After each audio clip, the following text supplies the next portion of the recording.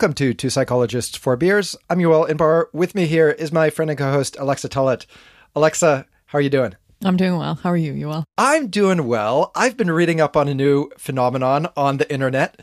If I said to you the words, "Let's go, Brandon," would that mean anything to you? Nope. So me neither until like yesterday. Apparently this is code used by anti-Joe Biden people to mean fuck Joe Biden. And it's like everywhere. Like I saw a clip of a Republican member of the House using it on the House floor. There's a Southwest Airlines pilot who apparently said it over the intercom and is now, I guess, getting in trouble. Hilarious. So yeah, you should keep an eye out for it. See if it pops up. Interesting. Well, now I really feel like I'm in like my own bubble, you know? This is just like more evidence. You're in the blue My bubble silo. and yeah, exactly. Well, that's why you need me to keep you informed of what everybody else is up to. I got an email from a student who works for the Alabama newspaper, the Crimson White, the other day. And it said that they wanted my expertise on internet memes like No Bones Day. Do you know about No Bones Day? Oh yeah, I was told about this by like a colleague on a Zoom call, and then the next day I read about it in the New York Times. So I'm clearly I have my finger on the pulse here. Well, I didn't because I got this email from someone asking about my expertise on these kinds of things. And I was like, I don't even know what that meme is. So, Yeah. but I agreed to be interviewed. Obviously. I mean, what are you going to say? No, because you're totally unqualified? Come on. I feel like we're foreshadowing this today's topic. Yes, exactly. We're going to be talking about causal inference today, a topic that, as you'll see, neither one of us has any formal training in. But before we do that, we got to talk about beers, man. What are you drinking? Oh, so check this out. Mickey would be proud of me today. Look at my giant beer. Damn, that is a big ass fucking can of beer. Yeah, it's I think it's 2.5 beers. And it's from my favorite brewery, Druid City Brewing Company in Tuscaloosa, Alabama, which is where I live. And this is their Moonlighter IPA. Wow, is that how much beer is in that can actually? Does it say? I should definitely know this. They just told me the answer to that. What's one beer? 12 ounces. Okay. Oh, here it is. 32 ounces. 32 ounces. Wow. Yeah, not bad. It is an enormous can. It's not only tall, it's also very wide. So it actually looks kind of hard to pick up. Just from a like user interface perspective, I feel like there might be some problems with this design. Yeah, I also saw him make the can. So it's like kind of fun because they pour the beer into the can and then they seal the top. So I have like new insight into how aluminum cans are created. Man. All right, new episode topic. Aluminum cans. Wait, I also have something besides the beer. So I got Chinese food today, and I have a fortune cookie. So I thought I could open my fortune cookie on air. On air. All right. Well, I hope it's auspicious. Do you want to do it now? Yeah, sure.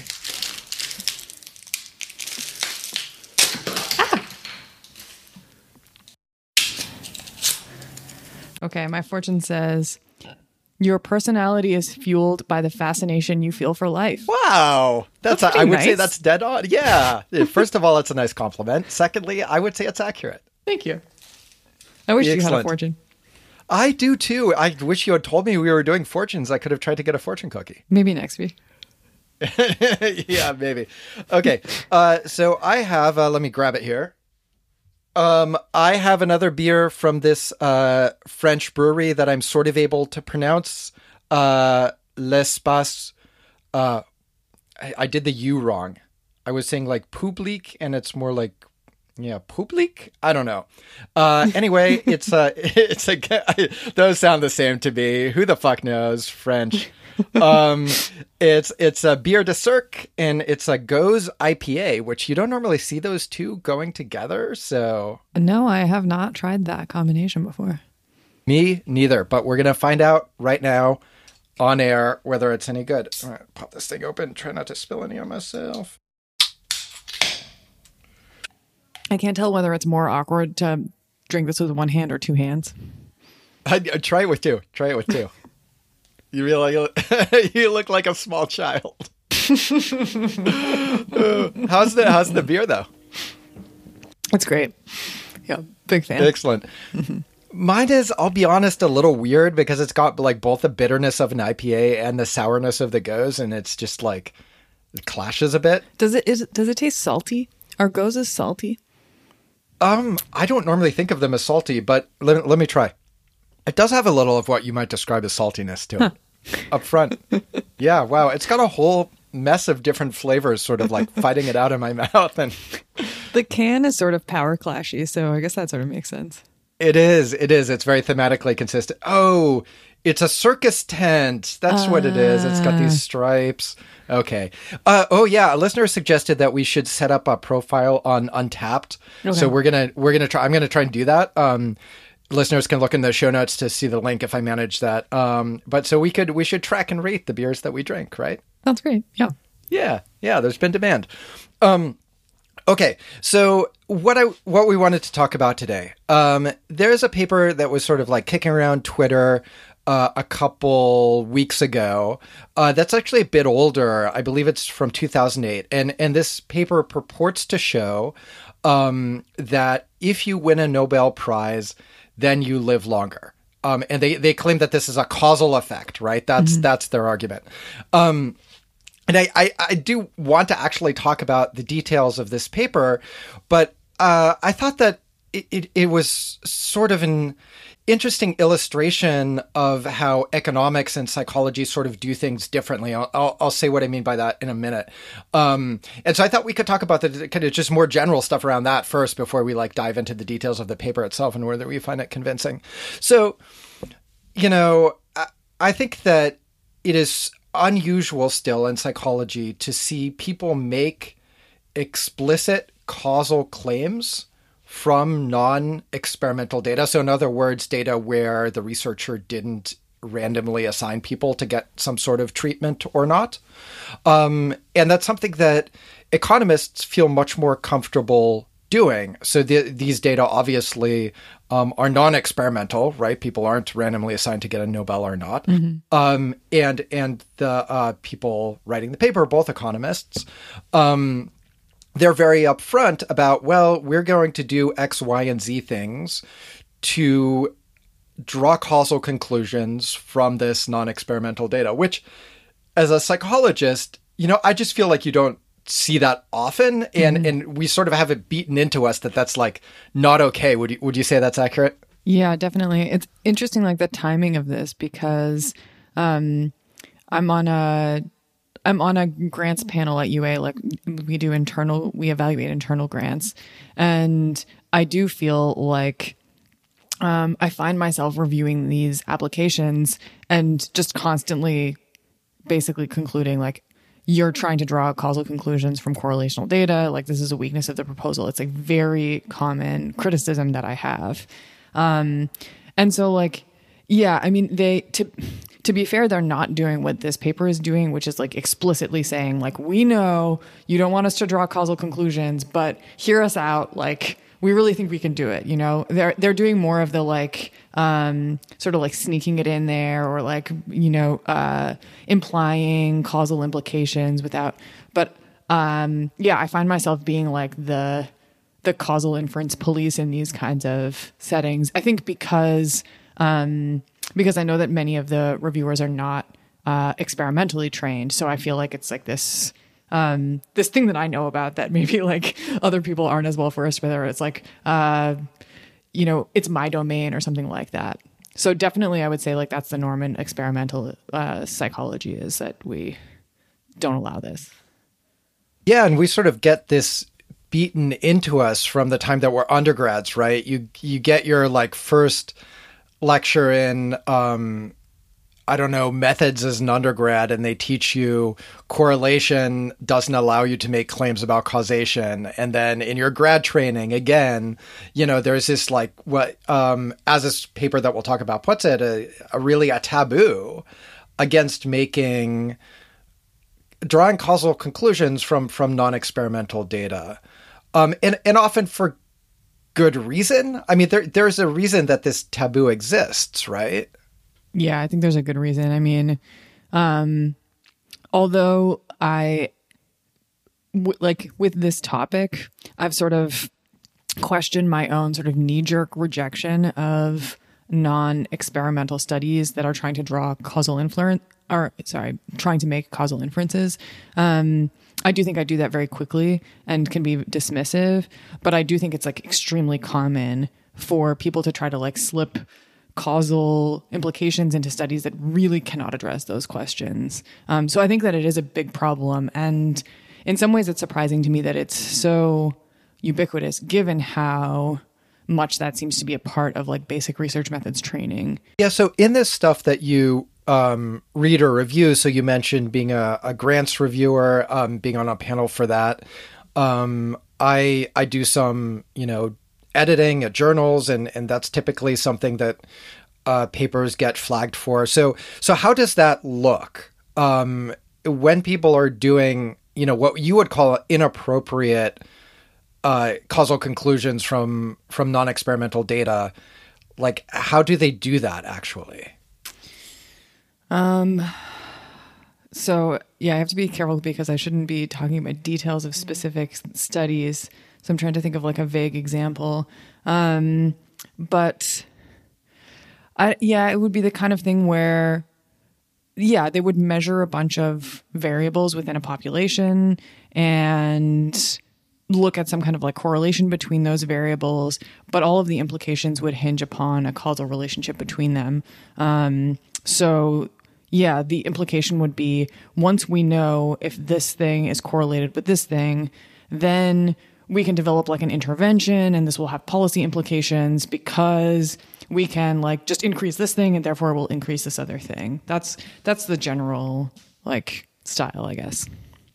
Yeah. So that's really consistent with what I tend to see as well. So there's a pattern where it seems that in the results sections, people are pretty measured, right, and pretty careful about talking about associations, for example, not using causal language. Mm-hmm. But then you get to the general discussion and they're like, and the implications for policymakers are that you should change X in order to change Y. And it's like, but the data don't show that. Yeah. Right. Right. And then, there might even be another section in the discussion that's like, and the limitation is that the data are only correlational, but, it's best we can do, whatever. Right. So it's like a really, I think, again, consistent with this idea of that it's sort of taboo, but that for many questions, we really want to do it. Like the interesting question is the causal one.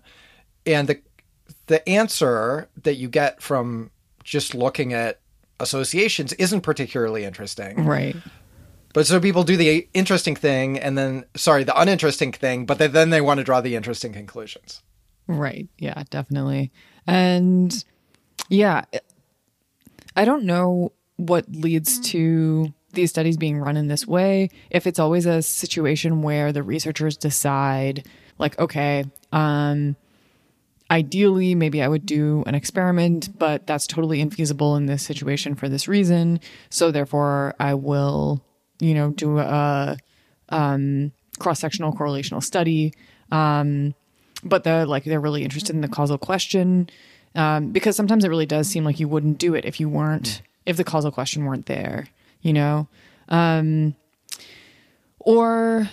perhaps they think, I don't know what the other reasons could be. I mean, I guess you could have like a model. I think this is language I see people use sometimes. They like have a model for how something could work that is consistent with a correlation between two variables. And so they sort of say that they're testing one aspect of the model, but it's not really interesting if you don't have the other pieces there. Yeah. So, people are testing the easy part, right, and saying, well, it's not inconsistent with our model, and therefore you should buy our causal conclusions about other stuff. Right. Yeah. So do you ever see people explicitly addressing their desire to draw a causal conclusion from non-experimental data? So like, we read a paper by Michael Gross, Julia Rohr, and Felix, I'm just going to guess it's pronounced like Thomas or something like that, called The Taboo Against Explicit Causal Inference in Non-Experimental Psychology. And a lot of the like ideas that we're talking about are really from this paper. So they say, basically they make a version of the argument that I just made, that, people want to talk about the interesting causal conclusion. They're not really licensed to do so by the data, but then they kind of like rears its head again in the general discussion where they feel a little less constrained. And what these authors recommend that people do is they actually say, well, you should tackle that head on. You should say, okay, I want to draw this causal inference. These data have certain limitations in allowing me to do that. Here's what we would need in order to make a defensible causal inference, right? Like, here's an instrumental variable that might help. Here's a diagram of the different variables that I think are important in determining this outcome and how they relate to each other. We can test these parts. We can't test these other parts of the diagram. Do you ever see people doing something like that? I don't think so. I can't think of a specific instance where I've seen that. And so, yeah, the Gross paper is kind of a revelation to me, because I guess I didn't have a full appreciation for how much non-experimental studies vary with respect to the kind of causal evidence they can provide. So, yeah, I mean, what we're taught in like intro research methods or whatever is, if you have a non-experimental design and you have a relationship between two variables, there's like three possible explanations, right? A is causing B, or B is causing A, or some third variable C is causing both A and B. But yeah, there are some cases where it's just like completely implausible that B is causing A. It's hard to rule out, I think, third variable explanations, but yeah, there are some relationships where one direction is much more likely than another, and so you can imagine, having more grounds to draw some kind of causal inference, and then also methodologies that are more complex than like what I described earlier, which is like measuring a bunch of variables and correlating them with each other. And another thing that I hope we talk a little bit about is, so this idea that like experiments are the magical solution, because experiments are often also not answering the question that we find most interesting, or they fall very far short of the kinds of implications that we want to draw. So even if they have this sort of strength when it comes to random assignment, I mean, we're often like, there's often a huge disconnect, I think, between the kinds of implications we describe and what actually was measured. Yeah, so Mickey and I have a couple past episodes where we talk about what we see as the limitations of experiments, and ways in which they're overused, and maybe people draw conclusions from them that they ought not to, and the limitations of having experiments as sort of the kind of go-to tool in your toolbox. I'm not the first person to come up with this observation, but it's like the joke about the drunk looking under like the light pole for his keys, even though he lost them someplace else, because that's where the light is, right? And I feel that like we often we do that. We use the experiment inappropriately, even though it doesn't really answer the question that we want to answer. Like, there's lots of interesting questions where you just can't ethically do the experiment, right? Mm-hmm. Yeah, definitely. So do you come across these papers, Yoel? These papers where people are making causal claims from non-experimental data? Yeah, so like I said, it's very common to come across papers where they really want to be drawing the causal conclusion, and it sort of the whole motivation for the paper sort of implies that the authors think that there's a causal relationship, but then they don't ever really address that head on. So they report non-experimental data. They don't talk about any of these ways that you could validly make causal inferences from non-experimental data. And they sort of just kind of demonstrate an association, and then in the general discussion are like, presuming it's causal, here's what we should do. Mm-hmm. What I don't see any of this stuff about more advanced non-experimental causal inference tools ever. Like, maybe I'm reading the wrong papers, but I feel like I've never once in psychology seen even like an instrumental variable approach, which which I should just like say kind of like briefly what that is. So basically, like it's a way of, I guess you might call it like a natural experiment. Although in economics, where this is really widely used, and in sociology too, there's like kind of more sophisticated statistical techniques for verifying that the instrumental variable is actually a good one, and so on. But basically, it's like, let's say you were interested in whether going to this special charter school improves student outcomes. And you can't just compare the charter students to the non-charter students, because there's obviously going to be differences in the sort of parents who send their kids to a charter school, right? So it's, being in the charter school is confounded with lots of other things. But let's say the charter school can't admit everybody, and let's say they have a lottery. And so you could say, okay, our instrument is going to be whether by lottery they were selected into the charter school or not. Now, if it's a good instrument, you've basically eliminated all sources of variation between those kids, other than the thing that you care about, which is whether they went to this charter school or not. So that's like playing the role of almost random assignment. Yeah, exactly. So it's like finding a thing that's like random assignment like. Okay. Yeah. So, I mean, that's a like particularly like kind of clean example of an instrument. There might be ones that are like a little fuzzier. So it could be, this is from the Gross paper. Presuming that it's been shown that in many countries, how close you live to a university determines whether you attend one at all. So the people who live close to a university are more likely to go to one. So presuming that that's true, we could use proximity to university as an instrument. So something that determines exogenously, so independent of any of the other characteristics, whether they go to university or not. Now, you could say like, well, there's lots of other things that correlate with geography that like might also be important in like whatever outcome you eventually care about. And so in that case, you might like want to test whether that instrumental variable is actually clean, whether it actually is unconfounded with any of the other variables that you care about, right? And there's ways of doing that. But basically, it's a clever way of taking advantage of some sort of natural experiment, some sort of like naturally varying thing that at random makes it more or less likely that people, let's say, do the thing or don't do the thing that you care about the effects of. So like university attendance, to be clear, would be like the presumed causal variable in this like example, right? So we like care about the effect that university attendance has on something else. And we want to kind of quasi-randomly assign people to go to university, which we can't really do. So we have to look at some instrument that is uncorrelated with the other things we care about, but that is correlated with them going to university or not. Right. Yeah. It sounds hard. It sounds hard. And actually in econ, like I think a lot of the art of it is looking for a good instrument. Like it's really hard to do well. Right. And there's like a lot of creativity involved in that. Anyway, I don't think that I ever see that in a psychology paper. Certainly not using that terminology. Definitely not. Yeah. No.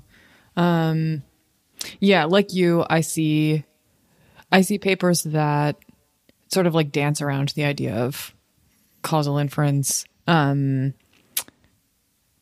But aren't ever sort of like trying to address this question explicitly.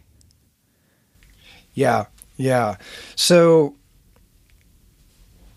did you get like any sort of training in this stuff? In causal inference, like formally? Yeah, or generally in like what to do if your question is about causality, but you can't do the experiment. No, I don't think so. Yeah, me neither. No. That seems like a shortcoming. Or maybe, well, I don't think I got formal training regardless, but I do think that like a norm for tackling these within an experimental paradigm is to do a shitty experiment. Like, so if you can't like traumatize people in the lab, you have them imagine being traumatized, Yeah. Yeah. No, that's so when I was reading this, this Gross paper, and, they talk about, this is my term, not theirs, but this like causality creep, where like you're most careful in the results, and then you're a little less careful in the general discussion. Then maybe you're like even less careful in like your public statements about the paper, and then when somebody else cites the paper to show such and such, they're even less careful than you were at any of those points. I think you can fairly apply that to lots of things, including these kinds of shitty experiments, right? Where it's like in the results section, they're very clear that it's like when people imagined a time that they were traumatized, but then it sort of transmutes and when you read it described in some other papers into our discussion section, it's like traumatized subjects, blah, blah, blah. Yes. Right? Right. Yeah. Yeah. And to be fair, I also think that, I think that this is very strongly incentivized, especially in sort of like the granting process, but also in just like the academic publishing process.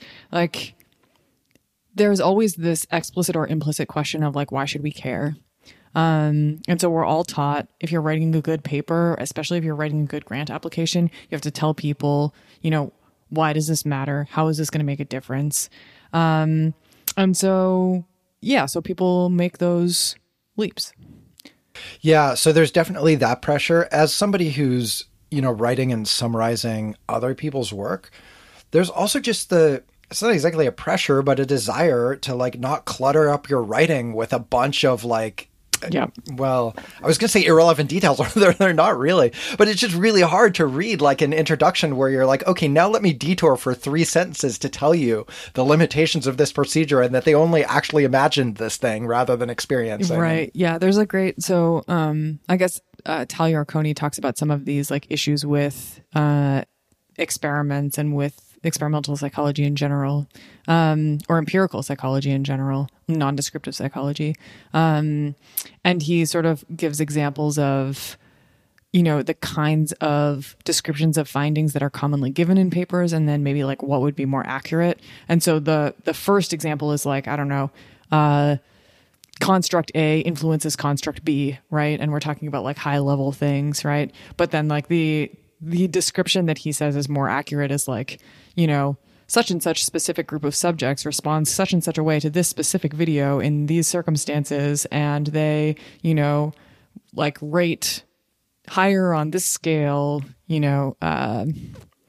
when provided with these stimuli or something like that. So just like, exactly like what you're describing, like very cluttered language that doesn't sound fun or exciting to read. It's not an interesting conclusion, and it's also really clunky. Yeah, and I just can't write that in an intro. Right. Like, unless the whole point of the paper is, here's what so-and-so did suboptimally, and here's how we're going to improve on it. If I'm just like, by the by, this was found, and instead I have to take a detour into, and they were like shown 15 images of black faces, and then seating distance was measured or something. It's just like, it's just unreadable. Yeah. So like at some point you do have to go up to a higher level of abstraction and say, this does this. Right. But then, yeah. Well, that's like an interesting point too. And I think about this when it comes to the sort of beating around the bush when it comes to causal conclusions about non-experimental data or whatever, inadequate data of any kind.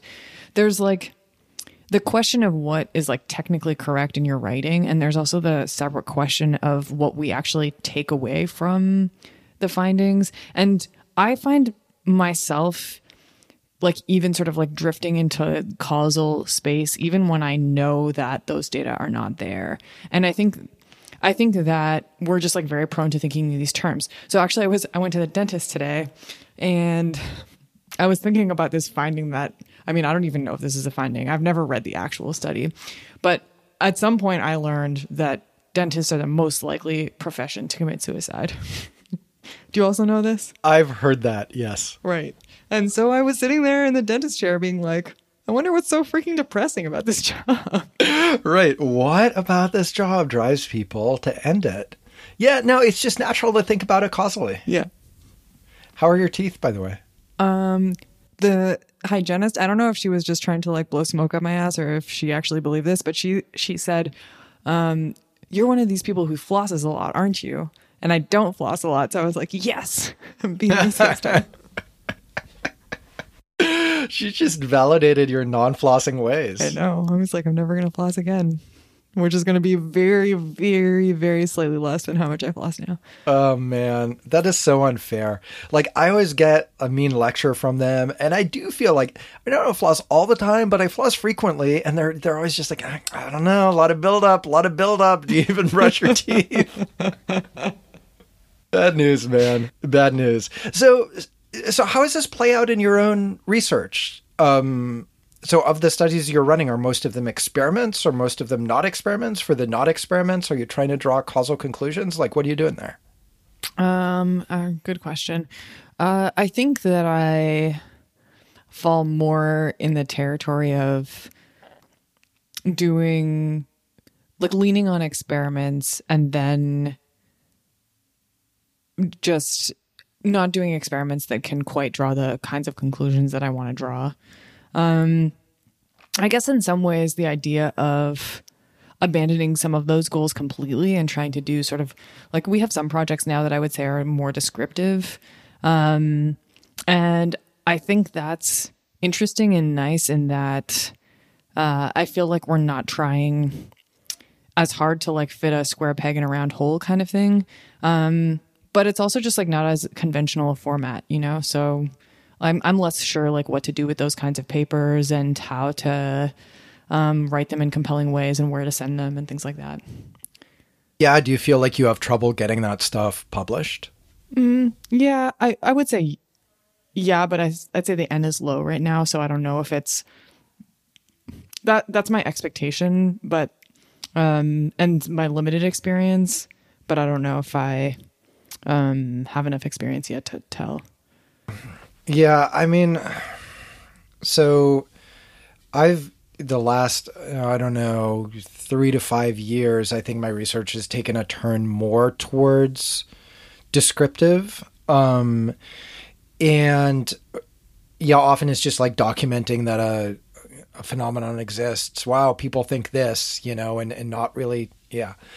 And as far as getting that stuff published, it's been, I would say, moderately difficult, but then I don't know if it's been any more difficult than my experimental work. Like, I feel like it's just difficult for me to get stuff published, period. I feel too. Yeah, due no doubt to my subpar qualities as a scientist. I just like struggle. Yeah, every time they just come back to me with the same feedback, like, you're a terrible scientist. Yeah, do better. But where I do find that there's more pushback, and to be fair, N is low, but applying for funding, where they really don't seem to like descriptive. And they seem to think of theoretical and experimental as being kind of the same thing. So they're like, this seems atheoretical. And it's like, well, but the theories say that this should happen, and it's kind of important to know whether it does or not. And it's like, no, it's not theoretical enough. Make it more theoretical. We want more mechanism.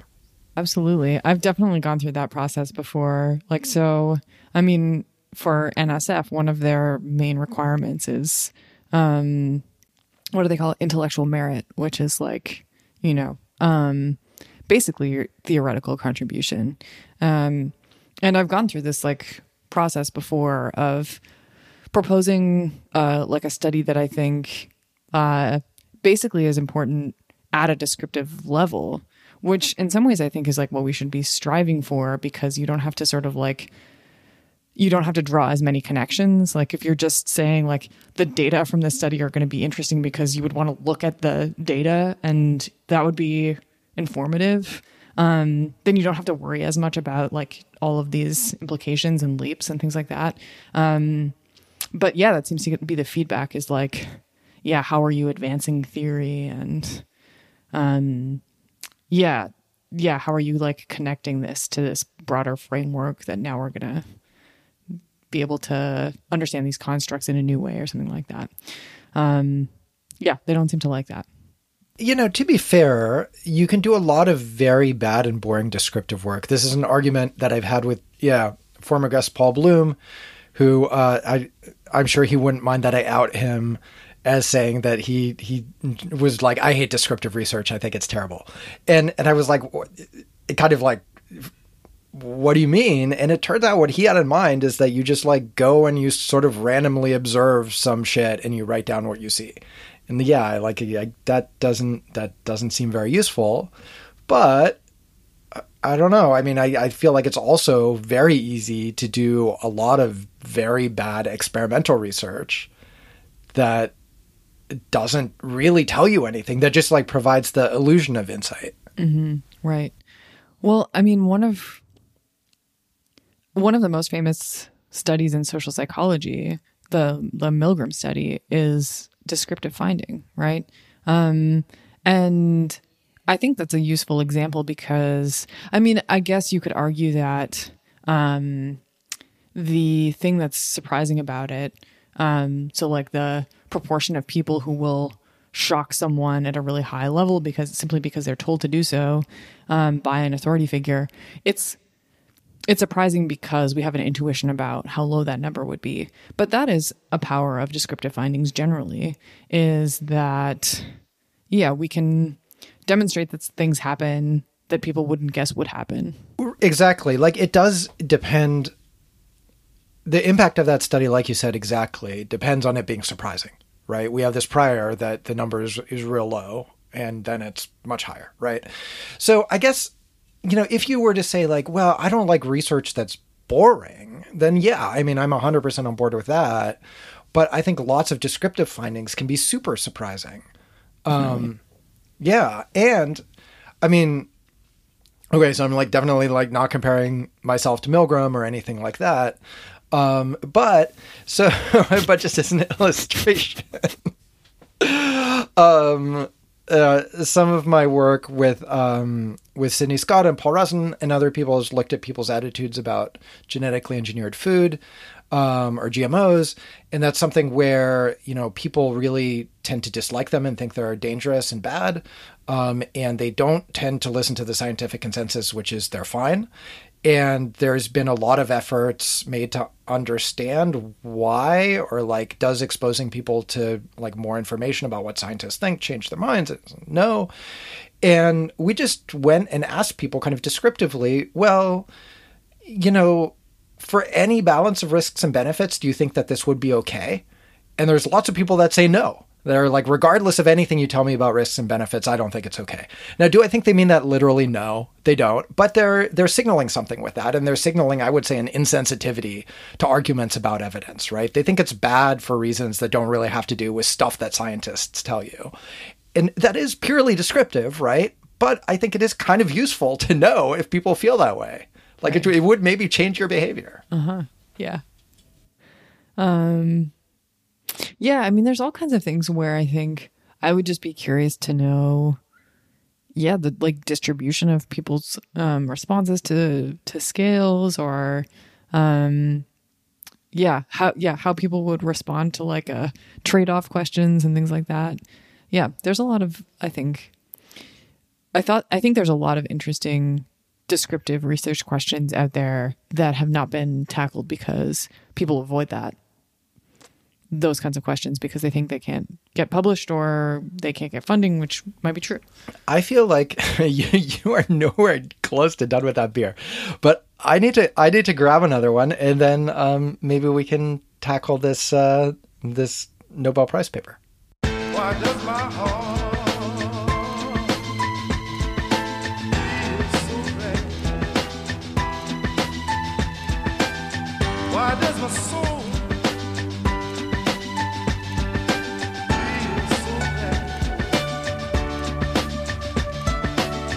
why does my heart feel so red? Why does my soul feel so red?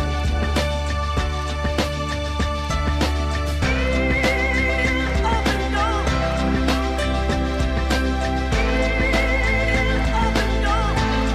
Up and down. Up and down.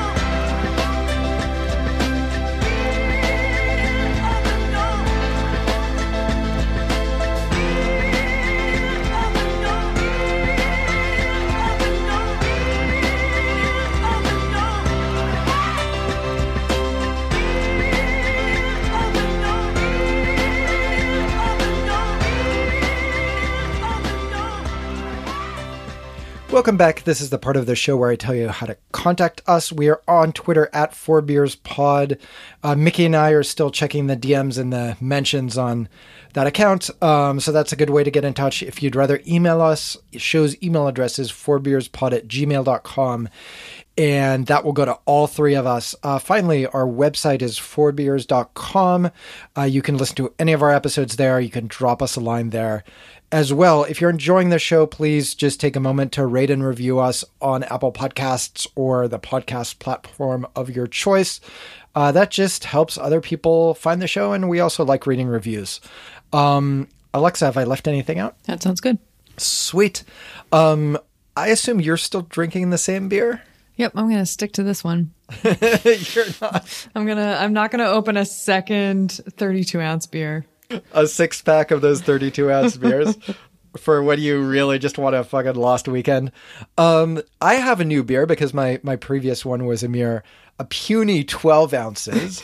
So I'm gonna let me find it here. So this is from the same brewery, L'Espace Public, and this is an Attaque Galactique. I think I've had this before. It's an IPA. I remember it being quite good. I gotta say, the last one, this like the sour and the bitter and the salty thing, not a good combination. Disappointing. I hope this one is better. Well, let's see. Yep, that's much better. Great. Okay, great. Yeah, I really gotta. So, just as a service to listeners, I do need to like branch out to like more local breweries.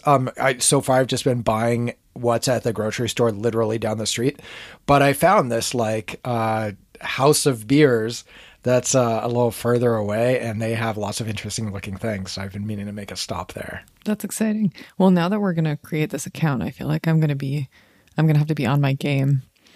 Yeah, we're going to be judged by a bunch of like beer snobs and Untapped, right? Yeah. Like it's some heavy shit, man. I hope you're ready. I mean, I hear they're savage. We're just going to get fucking trolled. Yeah, I'm going to be like, oh, I don't really like Belgian beers. And they're just going to be like, canceled. You're going to drink that. That's right. This is cancel culture. The internet. Best place. Okay. Alexa, anything else you wanted to mention before we get back into it? Nope. I'm ready. Great. So yeah, like I mentioned at the top, we wanted to talk about a paper that was kind of floating around recently. I encountered it in the last few weeks by Rablin and Oswald. This is from 2008. The name of the paper is Mortality in Immortality, the Nobel Prize as an Experiment into the Effect of Status upon Longevity. This is in the Journal of Health Economics. We'll put a link to this in the show notes. So the basic idea of this paper is that there's some theorizing that says higher status leads to longer longevity. I guess this has been looked at experimentally in animals. Obviously, in people, you can't do this, and you need to do it using non-experimental data, right? You can't randomly assign somebody to be higher status and not. And so what they say is, well, winning the Nobel Prize confers status as well as money. And what we want to do is use this as a status manipulation. So can we look for differences between Nobel winners and non-Nobel winners in lifespan? And they do this using a few different techniques, and they estimate that winning a Nobel indeed confers an extra 1 to 2 years of lifespan. So I'm going to kind of pull these, I'm going to make these numbers approximate, but let's say non-Nobel winners in their sample would have lived to be an average of 75. Nobel winners might live an average of 76, 76 and a half, 77, something like that. Yeah, I think that's about right. Right. Those are just obviously raw numbers.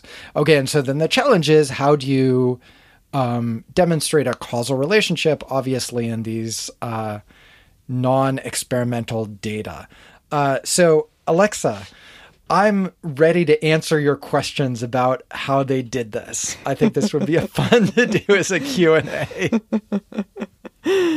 Okay, well, if that's let's say that that's all I knew about a paper, right? So I know the finding is, so they are comparing Nobel winners to Nobel nominees. Is this right? Yeah. So, right. So first, obviously, you got to say like, well, compared to who, right? Right. And you got to find a similar population to compare it to. So kind of cleverly, they say, well, what about the people who are nominated and didn't win? Right. Right. So those people are roughly comparable.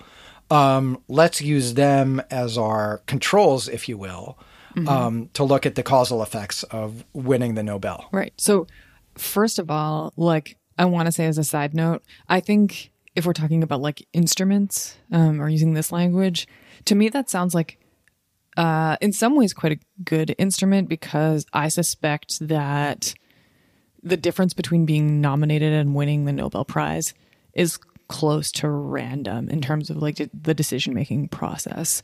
So I was impressed by that.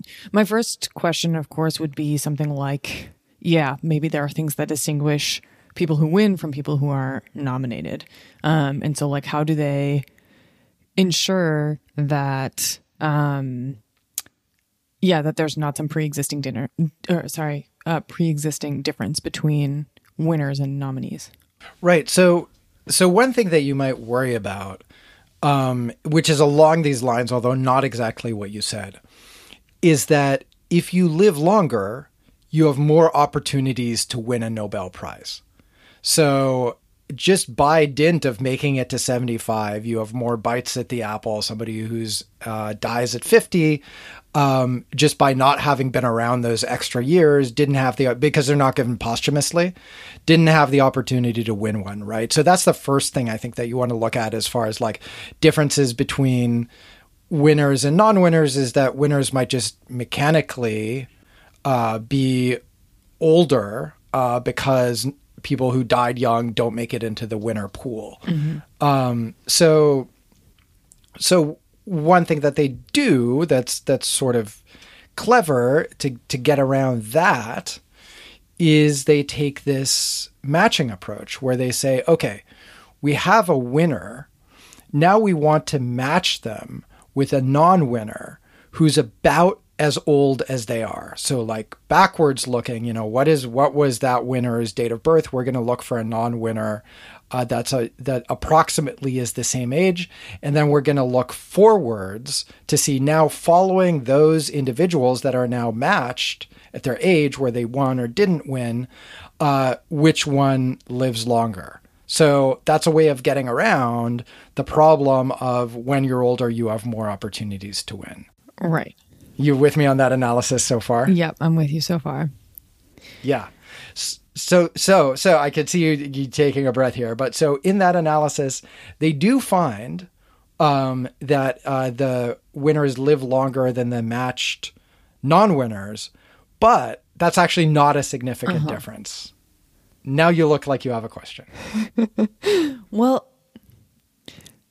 I kind of have like, returning to your introduction of this paper, I'm sort of wondering what the context is in which this paper started floating around Twitter. I don't know. I think people just thought it was fun. It wasn't like about causal inference or anything like that. Yeah. So no, I think it was just like a finding that was like capturing people. Yeah, exactly. People just thought it was cool. Right. Which, I mean, yeah, this is like a lot cooler than any experiment you could do. You just couldn't, right? If you're looking at longevity, that it's just like not possible to do the experiment. Right. So I guess like, I'm also wondering, do you buy the causal effect? No, actually, not really. I mean, so I buy that status has some health benefits. Even aside from the financial kind of correlates of being higher status, I do think it's plausible that if you're liked and respected by your peers, then you're kind of a more chill, relaxed, happier person. And that has some benefits for your health. I'm not super convinced that being the level of scientist who wins a Nobel versus just the level of scientist who's nominated for a Nobel. Just to be clear, like nobody I know is in either pool, right? Yeah. Like, so to me, those people are like, they're way more successful than me or anybody I know, right? And then that there's then an additional boost to having won versus to having been a person who's considered Right. to be like in the running. Right. I mean, maybe I could be convinced, but it doesn't seem intuitively plausible to me. Right. And it's a big difference, right? So at least the mean difference being whatever it is, like 1.5 years or something like that, is like, there's a lot of things that I imagine influence longevity. So for something to make like a 1.5 year difference, it would have to just be like, that seems like a massive effect on longevity to me. Yeah, although interestingly, it's smaller than the negative effect on longevity of being a chemist versus a physicist. The chemists and the dentists. Yeah, right. It's all suicide. Yeah, it just seems weird, right? Like, why is they have no theory for it whatsoever? But yeah, chemists live like, I don't know, 2 years less than physicists do, and why should that be? Yeah, beats me. So okay, so this kind of matching analysis still has, some problems of they're only being matched on age. What if there's something else going on?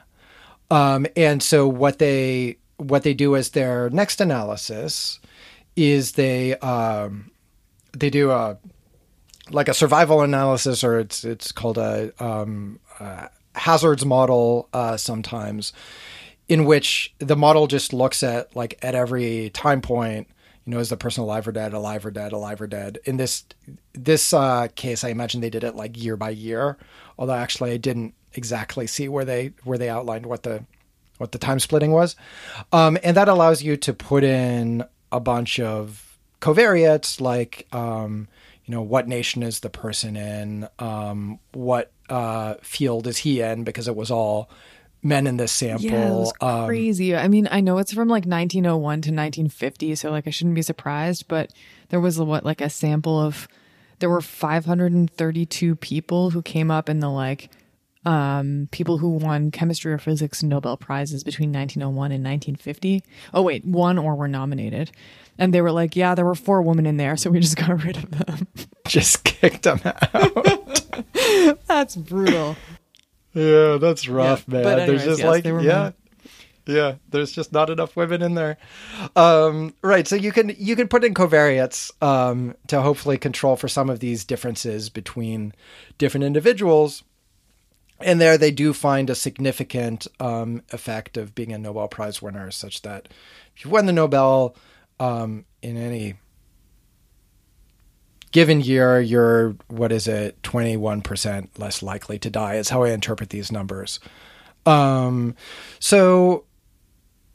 the 95% CI on that ranges from, negative 0.37 to...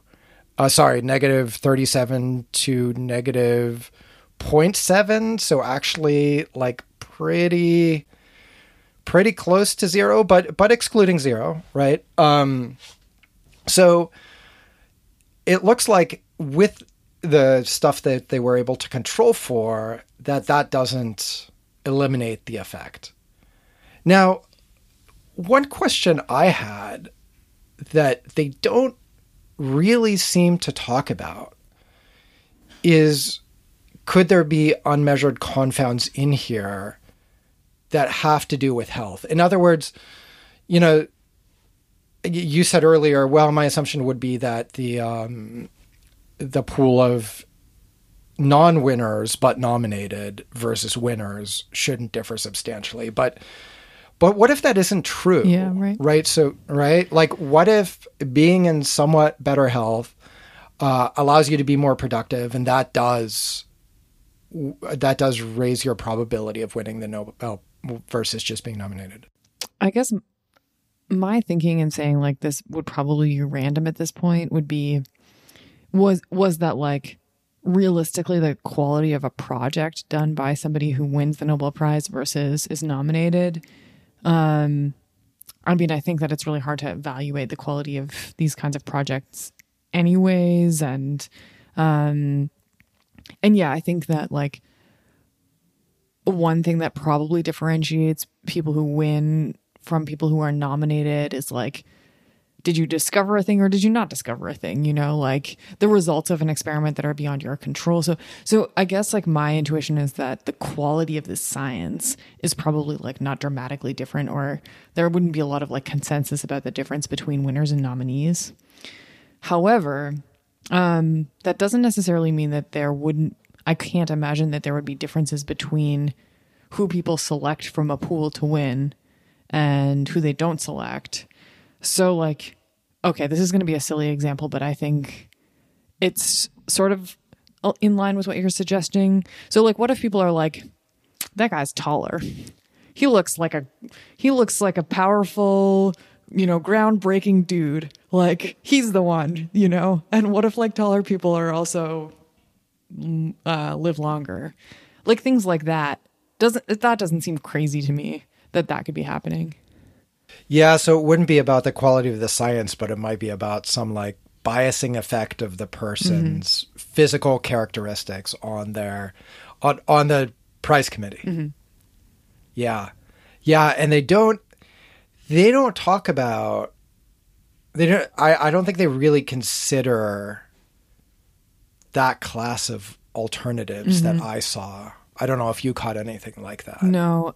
I mean, to be fair, if somebody wrote a paper that was like, taller people live longer, I'd be like, fuck off. So like, it's like one of those situations where you're like, oh, you know, I can come up with so many plausible alternative explanations for that. But if they were put forward as the main explanation, I would be very skeptical. So, you know. Yeah, like all of a sudden we're like very credulous of things that we would otherwise be like side-eyeing. Yeah. Yeah, no, that's fair. Yeah, but you know what? I think that's okay. I think it's okay to say, you know, there's these possibly outlandish alternatives, but you should at least address them. Mm-hmm. Yeah, right. And I mean, in this case, that seems like the evidence is not particularly strong anyway. Like in one version of the analysis, the effect is not significant. Like, yeah, I don't find it so compelling, even though actually I do. The sort of like model that you proposed, or the idea that like status confers some kind of well-being benefit and that could be connected to health in some way, seems somewhat plausible to me. Yeah, that doesn't seem crazy. And you know, I don't know this work well, but there's definitely work in non-human animals where you can experimentally manipulate where the animal is in the hierarchy. And that, I think, has found these effects, that being higher up on the hierarchy is... But also, it's like, okay, those monkeys are fucking terrible to each other, you know? So I don't know how much... Now we have the problem of extrapolating from the experiment again, right? Like, is that really a useful analog for human society? Yeah, right. I have a question that's just a question about your intuition. So in the paper, they sort of like dismiss the idea that the money has anything to do with it.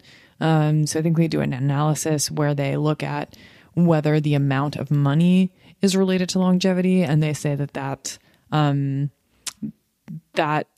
those two things are not related. I wasn't totally sure if I was missing something. So they talk about the real value of the prize. I don't know if the real value is literally the monetary value or if it incorporates inflation in some way. That's just economists speak for inflation adjusted. Okay, that's relevant. So they did adjust for inflation and they found no relationship between the monetary value and longevity. Yeah, although, I mean, I do think that was clever. So what they took advantage of is that accounting for inflation, the real value of the prize varied over the years, right? So it's like inflation. Presumably they haven't adjusted the value of the prize upwards for a while. So in real terms, it's actually worth less than it was 20 years ago. And now they're like, oh, we should raise the value of the prize because inflation. It's not like automatically indexed to inflation, I guess. So, and then now all of a sudden it's worth more, right? And then inflation. It's sort of like, you know, becomes worth less over time. I mean, it's probably not that regular, but the point is it varies in real real terms over time. And they're like, okay, we can compute the real value, the inflation adjusted value of the prize for every recipient. We can see, is that related to longevity? And it's not. I don't know about, it might just be that a big enough chunk of money raises your life expectancy, and that like then doubling the size of that chunk of money doesn't do much, right? It could be like a threshold function. Yeah.